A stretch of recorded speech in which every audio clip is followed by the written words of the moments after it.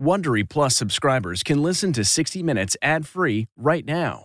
Join Wondery Plus in the Wondery app or on Apple Podcasts. This spring, if you'd rather spend time enjoying your lawn instead of trying to keep it alive, there's good news. True Green is the easiest and most affordable way to get a beautiful lawn. All you have to do is water and mow, and they'll do the rest. Weed control, fertilization, aeration, and even some things you might not even think of. They'll do all of it, while you can do literally anything else. With True Green, you can have your lawn looking as good as a putting green. That's not hyperbole. True Green is the official lawn care treatment provider of the PGA Tour. True Green offers a satisfaction guarantee, and they have a verified best price promise, which guarantees you the lowest price with no compromise on quality. You do you. Let True Green do your lawn care. Visit truegreen.com to get the best lawn at the best price with the best people guaranteed. This episode is brought in part to you by Audible, your go-to destination for thrilling audio entertainment. Whether you're looking for a hair-raising experience to enjoy while you're on the move or eager to dive into sinister and shocking tales, Audible has an exclusive collection of thrillers from best-selling authors that will keep you on the edge of your seat. Like James Patterson's first audio-only thriller, The Coldest Case. Experience stories like never before, where every chilling detail is brought to life by captivating sound design. Plus, as an Audible member, choose one title a month to make yours forever.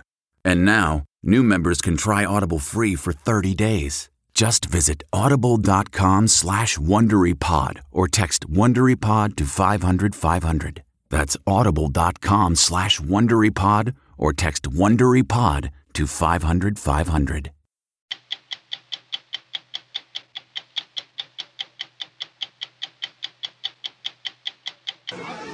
The United Nations says a catastrophic humanitarian crisis is unfolding in Gaza. But Israel has barred journalists from independently accessing the Gaza Strip. We have mass casualties coming in waves at a hospital.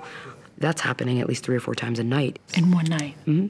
So, a regular day for me was seeing children with shrapnel injuries I have never in my life seen before. Death happening in a fully treatable situation because the supplies are not available. Getting into China is all but impossible for most Western journalists. This is the financial and economic capital of China. But when the U.S. Ambassador Nicholas Burns invited us to come for a visit and an interview, we were granted visas.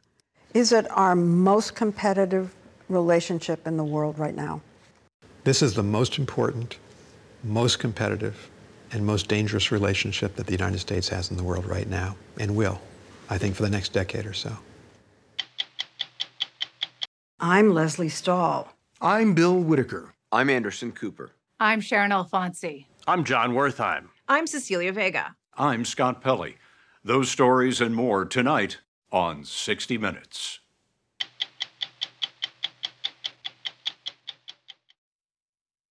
Sound the gifting panic alarm. We've all been there. You need to find the perfect gift. You have absolutely zero ideas and you don't know where to start. Relax. Now you can use gift mode on Etsy. Gift mode takes the stress out of gifting, so you can find the perfect item for anyone and any occasion. Just answer a few short questions about who you're shopping for and what they like, and gift mode gives you curated gift ideas based on hundreds of personas. Imagine pages of artisan espresso mugs for the coffee connoisseur in your life. Or for the pickleballer, customized paddle covers in every shade imaginable. Etsy's got you covered. Need to find the perfect gift? Don't panic. Try gift mode on Etsy now. That's not just the sound of that first sip of Morning Joe. It's the sound of someone shopping for a car on Carvana from the comfort of home. That's a good blend. It's time to take it easy, like answering some easy questions to get pre-qualified for a car in minutes. Talk about starting the morning right. Just like customizing your terms so your car fits your budget. Visit Carvana.com or download the app to experience car shopping the way it should be. Convenient, comfortable. When the terrorist group Hamas unleashed its barbaric attack inside Israel last October, the response by the Israeli government was swift. Israel launched thousands of troops, tanks, and more than 45,000 bombs into Gaza, decimating entire cities. The Hamas-run Gaza Ministry of Health says more than 29,000 people have been killed and nearly 2 million displaced. Numbers many in the Israeli press and the United Nations are reporting. Israel has barred journalists from independently accessing the Gaza Strip, defying the long-standing precedent of allowing reporters into war zones. Aid workers say a catastrophic humanitarian crisis is unfolding in Gaza, but reporting on it has been challenging. So we asked aid workers, including 2 Americans, to share their view from inside Gaza over the last 142 days. A warning, it is difficult to watch. This was the scene at Nasser Hospital in southern Gaza in late January. For weeks, the hospital had been surrounded by fighting. But another battle played out inside its crowded corridors. Doctors and nurses, short on supplies and beds, knelt on the floor as they tried to save bombing victims. Deeper in the hospital, we saw Dr. Nareen Ahmed, a critical care specialist from Pennsylvania. Our CBS producer, based in Gaza, shot this video. He has a small amount of free fluid. As Dr. Ahmed checked on the young victims of an airstrike she treated the night before. This 13-year-old boy did not survive. The nurses notice his eyes, pupils are fixed and dilated, which is a sign of brain death. The Gaza Ministry of Health estimates 12,000 children have died here since the war began. There's no room for that. We met Dr. Ahmed days after she left Gaza, exhausted after working a 2-week stretch at Nasser. We have mass casualties coming in waves in a hospital. That's happening at least 3 or 4 times a night. In one night. Mm-hmm. So, a regular day for me was seeing children with shrapnel injuries I have never in my life seen before, with traumatic brain injury, death happening in a fully treatable situation because the supplies are not available. Dr. Ahmed is the daughter of Bangladeshi immigrants. She grew up in Philadelphia and works at a hospital there. She is also the medical director of Med Global, a U.S.-based NGO that trains local healthcare workers in disaster and conflict zones. 39 years old, she's worked in a half-dozen war zones, including 6 trips to Ukraine in the last 2 years. Yeah, he does this. She told us supply and medicine shortages have deepened the suffering in Gaza. It's basic medications. It's pain medication. There are people getting limbs amputated without any anesthesia. That's what we're seeing on a day-to-day basis. And I can tell you that things that we have put into the pipeline to get to Gaza can often take weeks to months. Weeks to months. Mm-hmm. And you need them yesterday. Yeah. How does what you're seeing in Gaza compare to what you've seen in these other war zones and conflicts? It is incomparable, I would say. I don't think I've seen this many children affected in any of the other war zones I've ever been to. I don't think I've seen this many people squeezed in a small area without any ability to leave. I don't think I've been this close to the sound of missile strikes, with the house shaking or the hospital shaking while I'm trying to operate in the ICU. So how do you function and operate when you can hear gunfire and explosions at your doorstep? We go into medical mission mode. So bombs going off or not, we are absolutely focused on what's in front of us. Is it terrifying? Yes, of course. Do we think about it after the fact? Absolutely. There are hospitals that are under siege. This happened with Shifa Hospital. It happened with Nasser Hospital, Al-Amal Hospital, just to name a few. The UN reports more than 300 healthcare workers have been killed since the war began. In late January, Dr. Ahmed and 4 of her colleagues evacuated Nasser.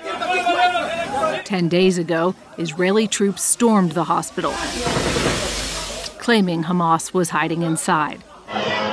Patients, staff, and thousands sheltering in the hospital spilled onto the street. You know that the IDF has accused Hamas of hiding and operating in these hospitals. Did you see that at all? I can really just talk about what I know. And what I know is that the healthcare catastrophe in these hospitals, that's what I saw.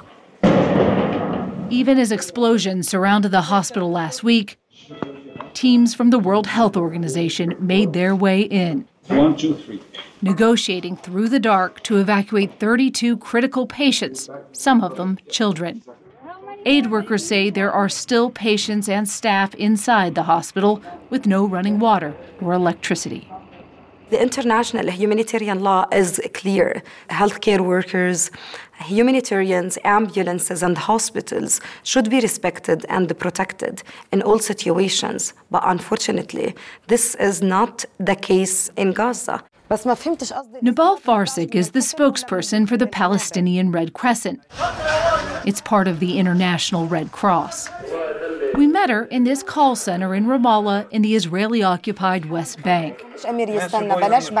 Here, operators dispatch emergency workers in Gaza 50 miles away. This is a recording of one of the calls the Red Crescent responded to the week we were there. On January 29th, the Israeli military ordered parts of Gaza City to evacuate. So 15-year-old Leanne Hamada and her family piled into their car to try and get to safety. They're shooting at us, she tells the operator. The tank is next to me. Are you hiding? Yes, in the car. We're next to the tank. Then the line goes dead. Hello. When the operator called back, a child answers. 6-year-old Hin Rajab, the girl's cousin. The tank is next to me, she says. I'm so scared. Please come. Please call someone to come and take me. The Red Crescent says this is the ambulance they sent. It was discovered along with the bodies of 2 medics 12 days after they were dispatched when Israeli Defense Forces left the area. Hin Rajab was also killed. The 6-year-old's body was found inside this car alongside 5 members of her family. The IDF told us that the incident is still under review, but has accused Hamas in the past of using ambulances to transport its fighters. The story of Hind, it's not the only story. It's absolutely dozens of calls we're getting since the beginning of the war in Gaza where we feel helpless because we are completely denied access to many areas in Gaza to only provide our emergency medical services. So what you're describing is these people can't leave. It's not safe for them to leave, and you can't get to them. Exactly. This is what Hin Rajab and her family were trying to escape. We obtained this video from a UN worker who was with one of the first teams allowed into northern Gaza. Across this apocalyptic landscape, images show 2/3 of Gaza has been flattened. Satellite images reveal how densely populated the 25-mile strip was before the war. Today, most of the nearly 2 million residents displaced from their homes have evacuated to the south. Here, 40 or more people pack into a room at a makeshift shelter. Hundreds share one bathroom. Those who can't find space in the shelter settle in the sprawling sandpits of Gaza's tent city in Rafah on the border with Egypt. For Gazans, there is no way out. We're at the Erez border crossing. If you were traveling between Gaza and Israel, you would have come through this terminal. On October 7th, Hamas stormed the terminal. You can see the damage all around us. Obviously, the terminal has been closed since then. So now there is only one border crossing from Israel into Gaza, and that's for humanitarian aid. That crossing is known as Kerem Shalom. The IDF would not allow us to film there.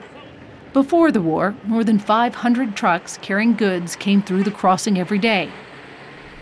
Today, on average, about 85 trucks of aid get through. What are the top 3 things that you need? Scott Anderson is trying to get any aid that does come in distributed. Anderson is an Army vet from Iowa who did 2 tours in Afghanistan. Salam alaikum. 60 Minutes first met him in Gaza in 2014 when he served as the Deputy Director of Operations for the UN Relief and Works Agency known as UNRWA. Hi, how are you? Good to see you. After the war began in October, Anderson, who'd retired, returned to the job. As you know, as an American journalist, we can't get in there. Yeah. What is it that you see? What is it like every day? What you mostly see from people every day is trying to find food, trying to stay warm, and trying to find somewhere to use a bathroom. I mean, that's what people's lives consist of. It's very much a pressure cooker environment. You can feel in the air, it's tense. There is no commercial food available in Gaza, and the UN says 70% of people don't have access to clean water. So nearly 2 million Gazans are dependent on aid for all their food and water. Last week, UNICEF reported that 1 in 6 children under the age of 2 in northern Gaza is severely malnourished. Everybody's reliant on the international community, the international humanitarian community, to provide their basic necessities. In an ideal world, there'd be 600 trucks a day coming into Gaza. You're nowhere close to that number. We're nowhere close to that number. What's the problem? Is the holdup in the inspection? You have 2 governments and the UN and a lot of people involved. There are the security inspections of the goods, which I understand. The Israelis have said the problem's on the UN side. I would say that is entirely not true. Mm-hmm. It's not just the UN. Mm-hmm. Every day there's a couple hours where nothing moves. Okay, and that's not us. There's just nothing to get. For 70 years, UNRWA has been the largest aid organization in Gaza, providing food, education, and medical care. But to its critics, including some Israelis, the agency is corrupt. Last month, Israel accused 12 of UNRWA's 13,000 employees of helping to plan and carry out the October 7th attacks. The UN fired those employees. But 16 countries, including the U.S., have stopped funding the organization while investigations are ongoing. I mean, I'm shocked that somebody associated with the UN could do that. But unfortunately, throughout history, many individuals have betrayed organizations that they work for, betrayed the values. We do uphold UN values, humanitarian principles, and we are responding to the best of our ability in Gaza right now. If UNRWA collapses, who would do the work that you're doing? There's nobody that can do the work we do. UNRWA is the backbone of the operation, and without us, the operation will collapse. On Thursday, Israeli Prime Minister Benjamin Netanyahu said he wants to completely shut down UNRWA. For the first time, Netanyahu outlined his plan for Gaza after the war, which included allowing the Israeli military to operate in Gaza indefinitely. The IDF has begun an internal review of its shortcomings before and during the October 7th attacks.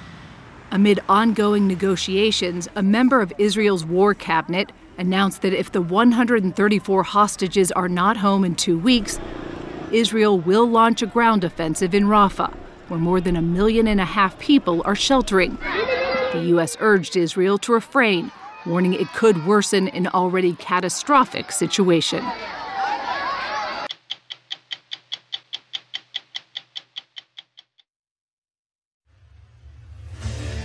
What makes a life a good one? Is it the adventure you have? Or the friends you find along the way? Maybe it's pursuing your passion while striving to protect, defend, and save what you believe in every single day. So what makes a life a good one? In the Coast Guard, we think it's all of the above and more. But you'll have to find out for yourself. Visit gocoastguard.com to learn more. Man, that sunset is gorgeous. Grill, patio, sunset. Hard to get better than that. Unless you're browsing Carvana's inventory while you soak it all in. Oh, burger time. So sit back, get comfortable. Carvana's got thousands of cars under $20,000 just waiting for you. I could stay here forever. Carvana, where car buying meets comfort meets convenience. Download the app or visit Carvana.com today. American CEOs used to swoon over China. Its vast pool of consumers has been a magnetic draw for decades.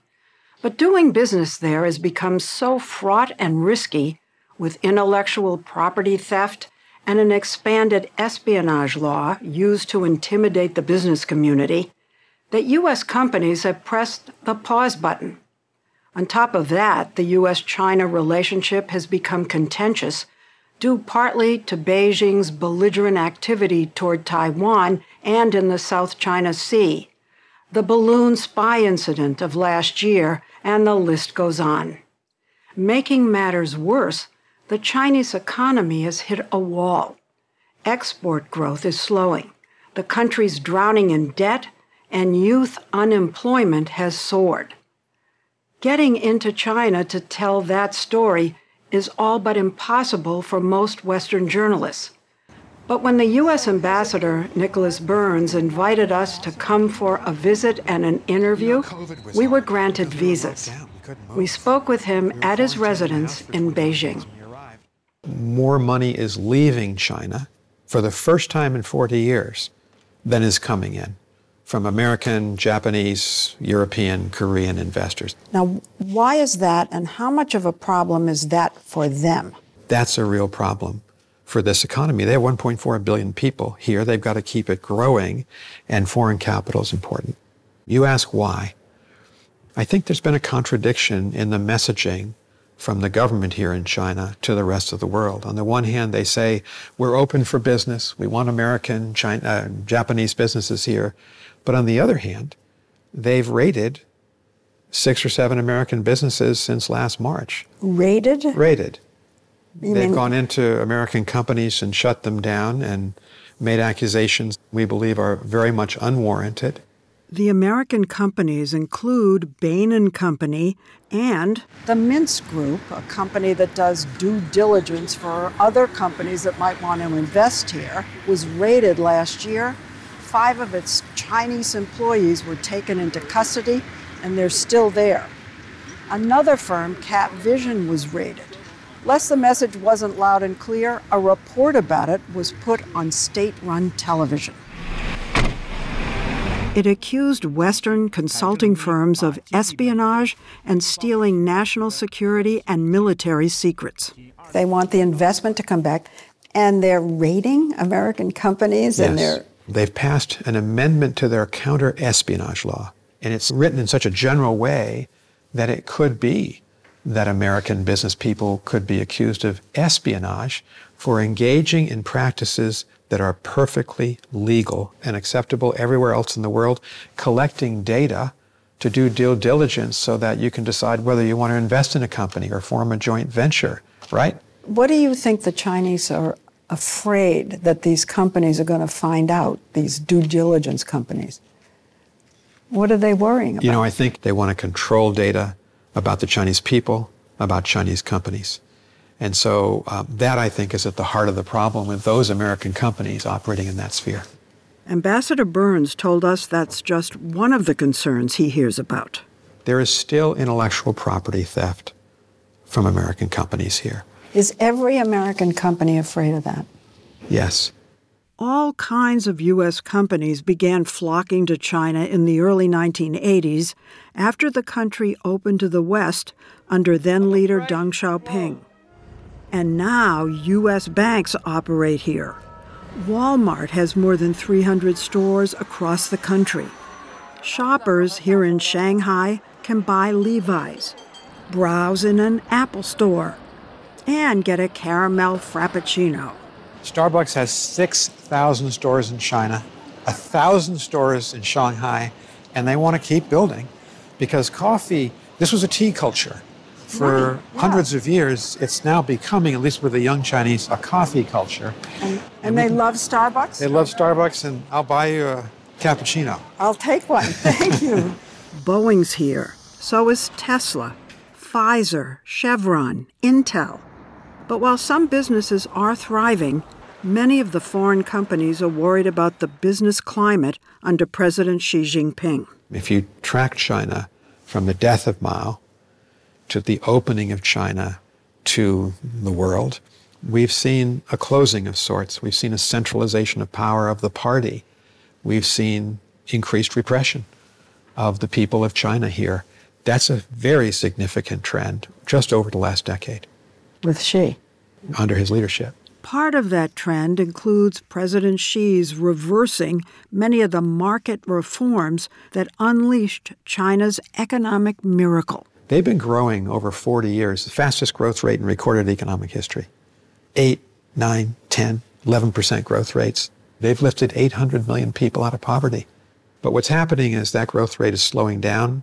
Most economists are now projecting they'll be at 2, 3, 4% growth, maybe even lower in the next decade. Can they support their society if it's that low? That's going to be difficult for them. If there was so much explosive growth, if so many people were lifted out of poverty, why is he turning away from what worked? Well, I think they've got maybe competing priorities. The government here in China certainly wants the economy to grow, but they also have a national security mindset. They want to control data. But that's more important, the control, right, than economic growth. It seems that way. I think it's open for debate. We are hearing both messages. It sounds as if you yourself don't know the direction it's going. What I perceive here is that the greater energy is with those on the national security side of the government of China. Good morning, how are you? On a train trip from Beijing to Shanghai, the ambassador pointed out that in the decades before President Xi, China powered its economy by investing in these high-speed trains, roads, factories, and skyscrapers that light up Shanghai, the financial capital of China. But under President Xi, China lost more than $120 billion worth of long-term foreign investments last year because of the weakening economy and the harsh government tactics, which have left American companies uncertain of the future there. There are a lot of American companies here.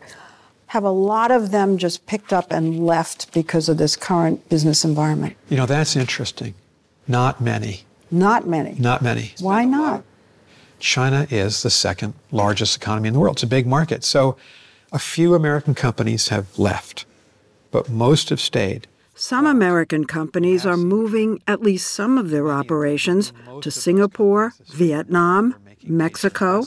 But they're not leaving China. The market's so irresistible to American business people. It's gigantic. Maybe they're not leaving, but they're not investing. They're not making major investments until they can see exactly where the government is headed. Yet, because of the 1.4 billion potential consumers, some companies, like Disney, are increasing their investment. Welcome to Shanghai Disney Resort. It recently expanded its Shanghai Disneyland that they told us is thriving. Aptar, a $9 billion company headquartered in Crystal Lake, Illinois, is another American firm bucking the trend of capital flight. President of Aptar Asia, Shangwei Gong, a Chinese-born U.S. citizen, showed us around one of their 5 manufacturing sites in China.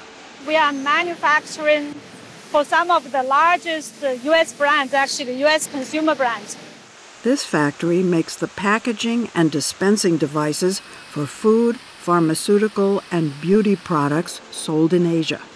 All our customers like P&G, L'Oreal, Estée Lauder, they're all here doing business. Aptar, in China for nearly 30 years, recently invested $60 million in a new factory.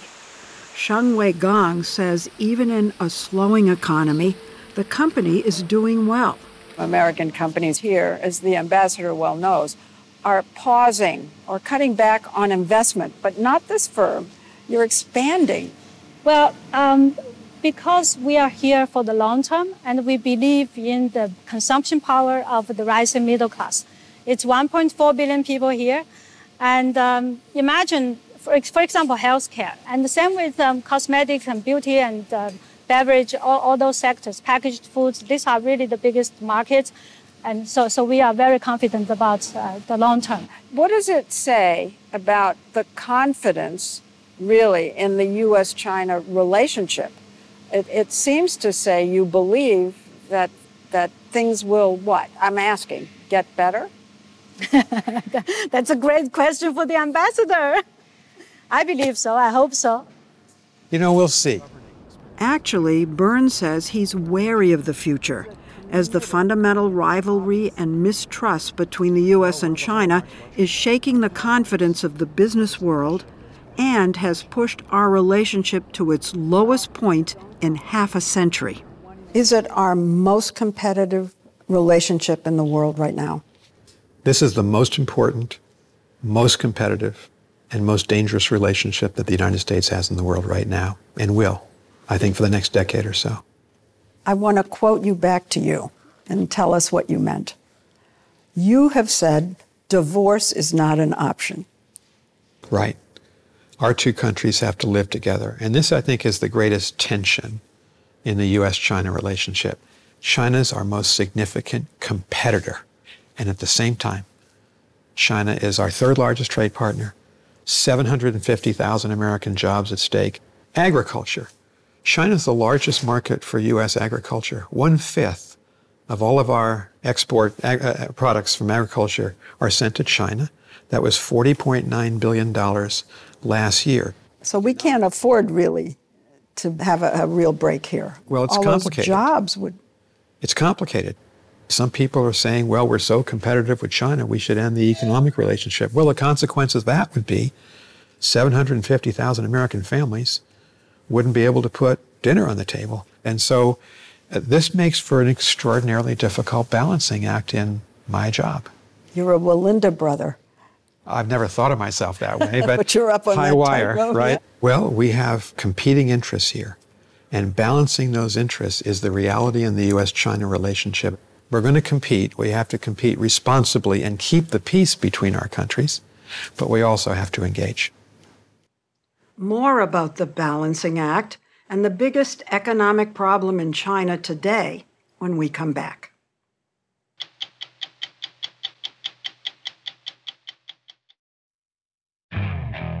Okay, picture this. It's Friday afternoon when a thought hits you. I can spend another weekend doing the same old whatever, or I can hop into my all-new Hyundai Santa Fe and hit the road.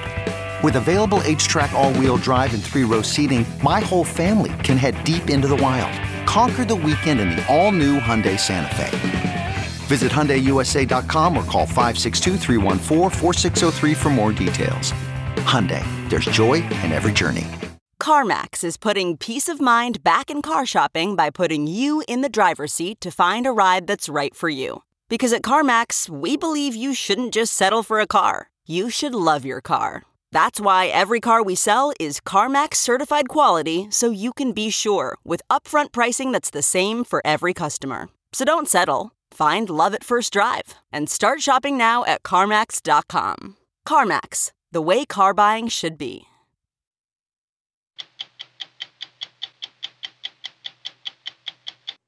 One in every 5 people in the world is Chinese. China's population is 4 times that of the U.S., and the country is vast, 3.7 million square miles. It overlooks the Taiwan Strait, where half the world's trade flows every day, and is located about 100 miles away from Taiwan. President Xi likes to say that the East is rising, the West is declining. But economically, the U.S. is thriving compared to China. In December, Moody's, the credit rating agency, cut its outlook for China to negative.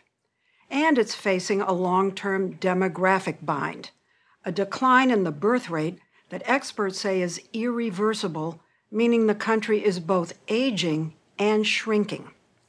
Ambassador Nicholas Burns took us on a tour starting in Beijing. The ambassador and his wife Libby like to take early morning walks through a park near their residence.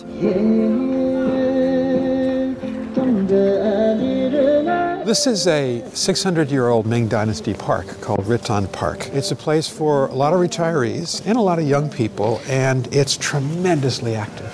It's where the locals come for their early morning routines, like Tai Chi, yo-yoing, and ping pong. Oops. 太好了，太好了。谢谢你。 You couldn't tell from these scenes Whoa. that China, where the COVID pandemic began, is still emerging from the trauma of President Xi Jinping's oppressive zero-COVID policy. Burns, 68, a career diplomat who has served in both Republican and Democratic administrations, got to China at the height of the zero-COVID lockdowns and quarantines. When my wife Libby and I arrived here in early March of 2022, we were quarantined in this house for 21 days, for 3 weeks. Shanghai, a city of 26 million people, was completely locked down for 63 days. What was that like in the city? We had women who needed to give birth, and we had to find a way to get them to the hospital. We had Americans who wanted to get out, but had to find a way out of their locked compounds to the airport. So zero COVID worked for a while. In 20 and 21, they had very low or relatively lower infection rates, but by 2022, it had really divided this society. It set off rare, widespread protests. Then, in December of 2022, President Xi ended the policy abruptly. The last thing this government is going to accept here is volatility. Volatility is something Jörg Wuttke, a German businessman who's lived and worked in China for over 30 years, hadn't seen since the Tiananmen Square uprising in 1989. He represents BASF, the world's largest chemical producer.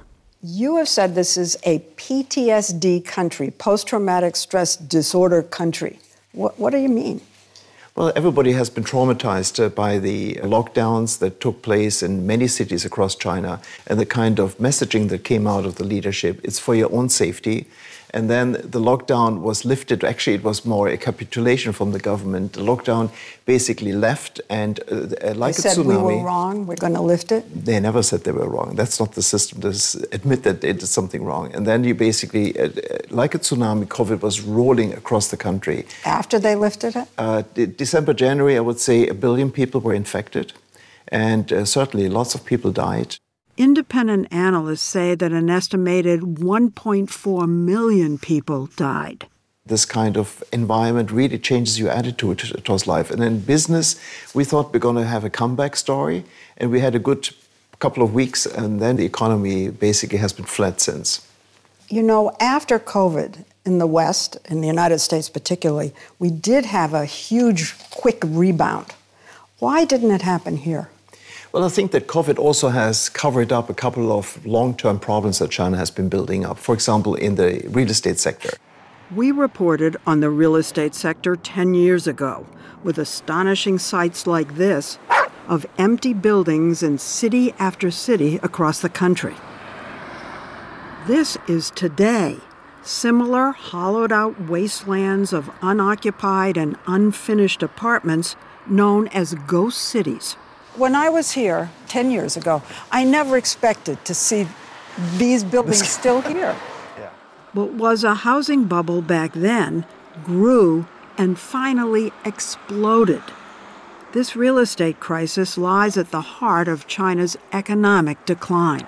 Has anybody counted up the number of empty units, across the whole country? Well, the whole of Germany, we have 82 million people could move in here right away. 80 to 90 million apartments are empty. 80 to 90 million apartments are empty. Right, unfinished. Over the years, Chinese banks readily loaned money to the developers as the building boom created millions of jobs and propelled China's growth. But in 2020, the government under President Xi clamped down on the rampant borrowing, causing the major developers to default on their loans and run out of money. Look at that. The facade isn't even finished. Yeah. He says they couldn't even afford to take down the cranes. In January, Evergrande, once China's largest developer, was ordered to liquidate its remaining assets. Left in the lurch are millions of Chinese citizens who bought these apartments before they were built. The developers owe their customers that paid up to the magnitude of $1 trillion. So if I did a down payment on one of these apartments, will I ever see that money? No, you will not see the money. It's gone. It's vanished. It's gone. It's finished. So, I mean, it's really dramatic. 10 years ago, we were told that this was the way people put money down for their nest egg. Right. For their retirement fund. Is that still the case? The 66%, two-thirds of a family household average wealth is in apartments. That loss of wealth has depressed consumer spending and dragged down the economy. We wondered if the people blame President Xi for that or for the COVID deaths. But it was impossible for us to gauge public opinion or if it even matters. While no one from the government would give us an interview, we were able to learn, as Jörg Wuttke, who's lived here for 30 years, told us, it's not a good idea to bet against the Chinese people. What are some of the positive aspects of the economy here? They do have a strong manufacturing base still. Well, the big part is really between the ears of people, the brains of the Chinese entrepreneurs that actually made this success story happen. China is not really good in basic research, but they're fantastic in development. They're world champion in actually making products better, faster, and cheaper. Are they better? Yes, they are in some areas. Our Chinese competitors are breathing down our neck and basically drive some of us out the market. For instance, China now makes over 80% of all the solar panels in the world, dominates the wind turbine market, is poised to overtake Japan as the world's biggest exporter of cars, and more. They're the leading trade partner of twice as many countries in the world as the United States. So they have global reach. They're the leading trade partner. With over 60 countries in the world. And now, with heavy government subsidies, it is fast becoming the leader in electric vehicles. Last quarter, the car maker BYD surpassed Tesla as the best-selling EV maker in the world. Shanghai-based NIO is trying to break through with high-tech innovations. In December, the company unveiled a new battery with a driving range of 620 miles, more than 200 miles further than Tesla's top-end model. This is our nice. flagship. William Li, the CEO and founder of NIO, says its battery swap technology allows owners to swap out their depleted battery for a fully charged one in under 3 minutes. Exactly, it's 2.5 minutes. 2.5 minutes? Yes. We already installed 2,200 swap stations all around China. China is also developing a humanoid robot industry. Look at that. After lots of years, it's coming true. Alex Gu is the founder and CEO of Fourier Intelligence. Hi there. Last year, he launched the GR1, his first-generation humanoid. We can do arm, you can swing the arm. Yeah, you see? Oh, look at the fingers. Oh, my word. Can he play the piano? Yeah, future, definitely in can. In the future. Also in the future, he says, the robots could provide health care for China's rapidly aging population. Maybe we can, for example, we can remote control such kind of robots to help my grandpa, for example. Yeah, I think. Yeah. President Xi, who visited this company last year, has called for the mass production of humanoids by 2025. In his annual New Year's speech, he talked about the country's economic woes and for the first time acknowledged the high unemployment rate. Still, he has laid out a long-term goal of doubling China's economy by 2035 and surpassing the West in technology. Our companies and tech experts are competing on AI and biotech and quantum mathematics. All those technological advances will lead to a new generation of military technology. Our two militaries are vying for military supremacy. Who's going to be the most powerful in the most important strategic part of the world, which is the Indo-Pacific? Presidents Biden and Xi met in San Francisco in November in hopes of reestablishing military communications between our two countries, which China had cut off. I think we're back to a more settled and stable relationship between the two countries, but it's been a roller coaster. The low point, he says, was the spy balloon incident last year. But there's also been the buildup of military bases in the South China Sea, the increase of air sorties near Taiwan, and the buzzing of U.S. military planes. Do you see a lowering of the temperature in the South China Sea? No, and that's a problem.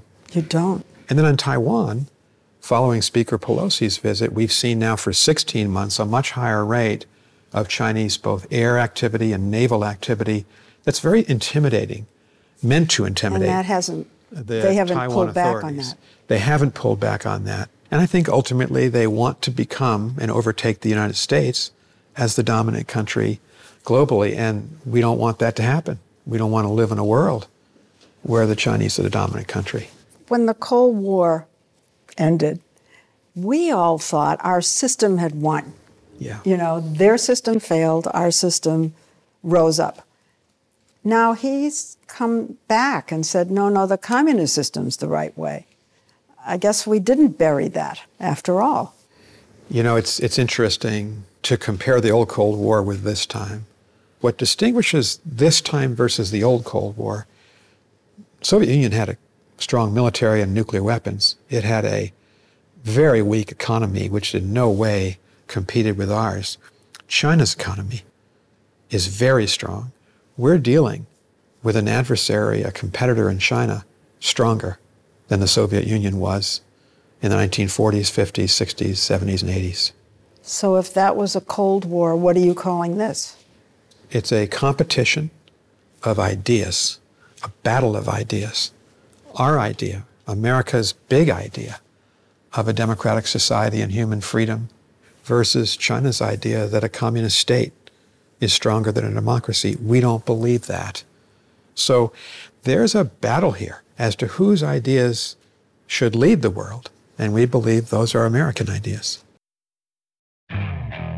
Okay, picture this. It's Friday afternoon when a thought hits you. I can spend another weekend doing the same old whatever, or I can hop into my all-new Hyundai Santa Fe and hit the road. With available H-Track all-wheel drive and 3-row seating, my whole family can head deep into the wild. Conquer the weekend in the all-new Hyundai Santa Fe. Visit HyundaiUSA.com or call 562-314-4603 for more details. Hyundai, there's joy in every journey. Every day, our world gets a little more connected, but a little further apart. But then, there are moments that remind us to be more human. Thank you for calling Amica Insurance. Hey, I was just in an accident. Don't worry, we'll get you taken care of. At Amica, we understand that looking out for each other isn't new or groundbreaking. It's human. Amica, empathy is our best policy. Now, an update on our story this month on the southern border called A Hole in the System. About an hour east of San Diego, we found migrants entering the United States illegally. What was remarkable was where many were coming from, through a gap between the 30-foot steel border fence and rocks. Ooh.